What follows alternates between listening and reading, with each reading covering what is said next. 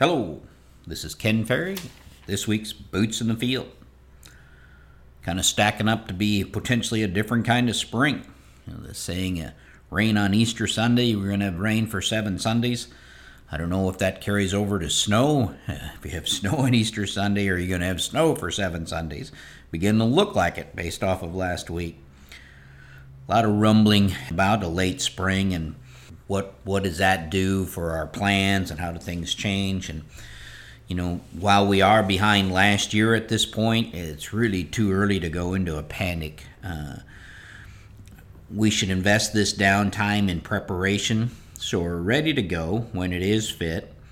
The guys have on our webpage, if you go to the webpage in the educational corner, they have posted our planner setup tips. So it'll be a good time maybe to sit through those setup tips and make sure your planner is locked and loaded, ready to go.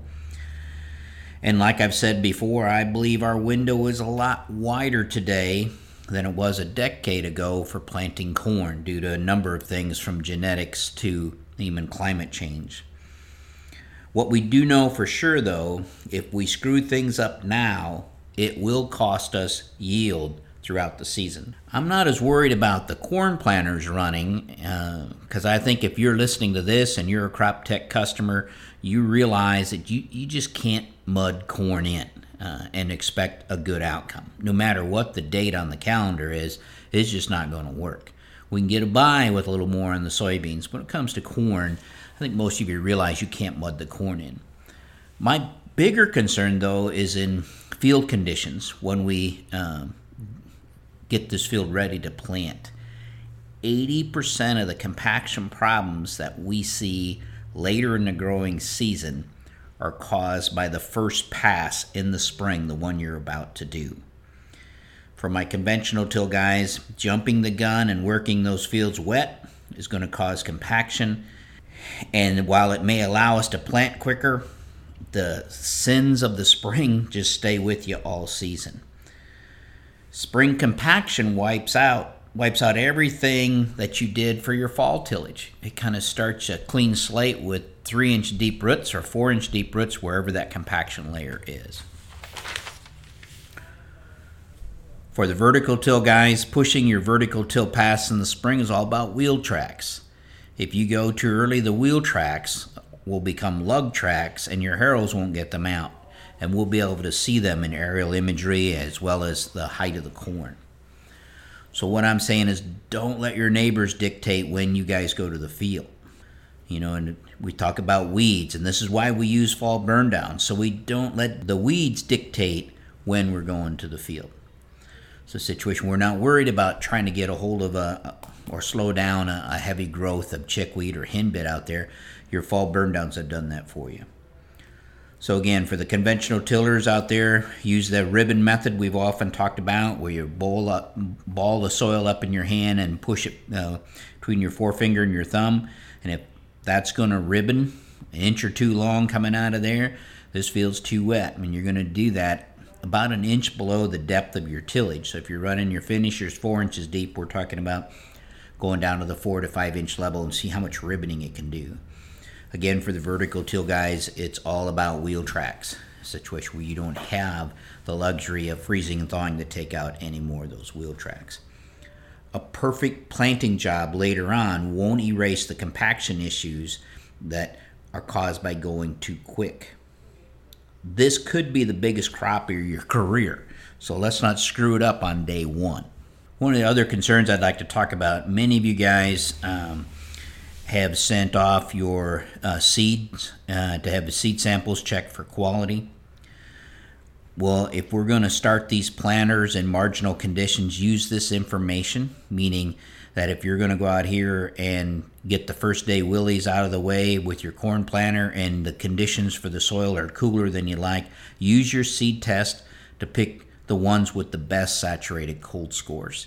Don't stick something in the ground that's got a 75 saturated cold score the first day of planting and expect to be successful. Remember, seed tests only look at seed quality, not genetic vigor. So some hybrids just have more out of the ground vigor than others. Now, we don't choose hybrids based on their out-of-the-ground vigor because it's not uncommon, for instance, for some of these what we call racehorse high-yielding hybrids not to have the vigor as some of your more standard workhorse varieties. Last year, we threw 22 days of misery at a lot of fields, and even lots with good test scores had to be replanted. Seed lots with poor scores were easier to make our replant decisions because very little of it came up. But a good seed score doesn't guarantee you good emergence when you throw the kind of conditions that we threw at it last year. But it does up your odds of surviving that. So we're not going to plant in tough conditions, but if we're getting those first day willies out of the way, at least use your seed samples results to pick the hybrid that you're going to defend itself the best. I am a little surprised as I look at this year's seed samples.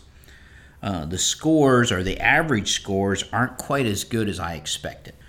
For instance, looking at the lot of them, the severe pericarp, this year 9% of the samples that went in are above that 6% severe damage. Compared to last year, where only 3% of them were above that severe damage. Saturated cold scores right now, about 31% of the samples that went in so far are below the 85% saturated cold score that we'd like to be above that 85 or above, where last year only 26% of them. I really thought with the amount of replant that we had last year that we would work through a lot of carryover inventory, and I actually expect to see, fresher samples and higher results. But it's not there. So it may have something to do with the drier conditions last year that we had to finish up some of the seed crop, things like that. But it's not as strong as I'd anticipated. We still got a lot of good samples coming in. I'm not saying across the board it's that bad, but the amount of them that are falling out of range has surprised me a little bit. But then again, if you're pushing those conditions, you're getting your first day willies out of the way, you know that you want to make sure all your planters are locked and loaded and ready to go. Use your seed samples, again, and pick your best seed for that first day event if you're pushing it. The guys are struggling trying to get the spring soil testing finished up.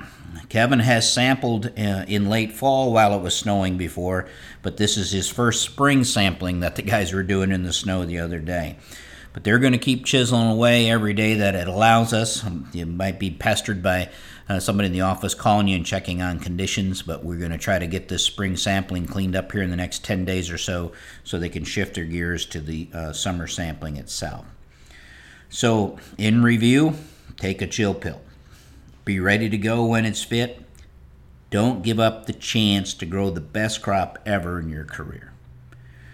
For the Corn College attendees out there that are listening, registration is open. The agenda and a welcome video is on the website. You can go there and click on the Corn College tab to get yourself registered and to see what the agenda looks like. So, hope that helps. Keep her safe. Keep her moving.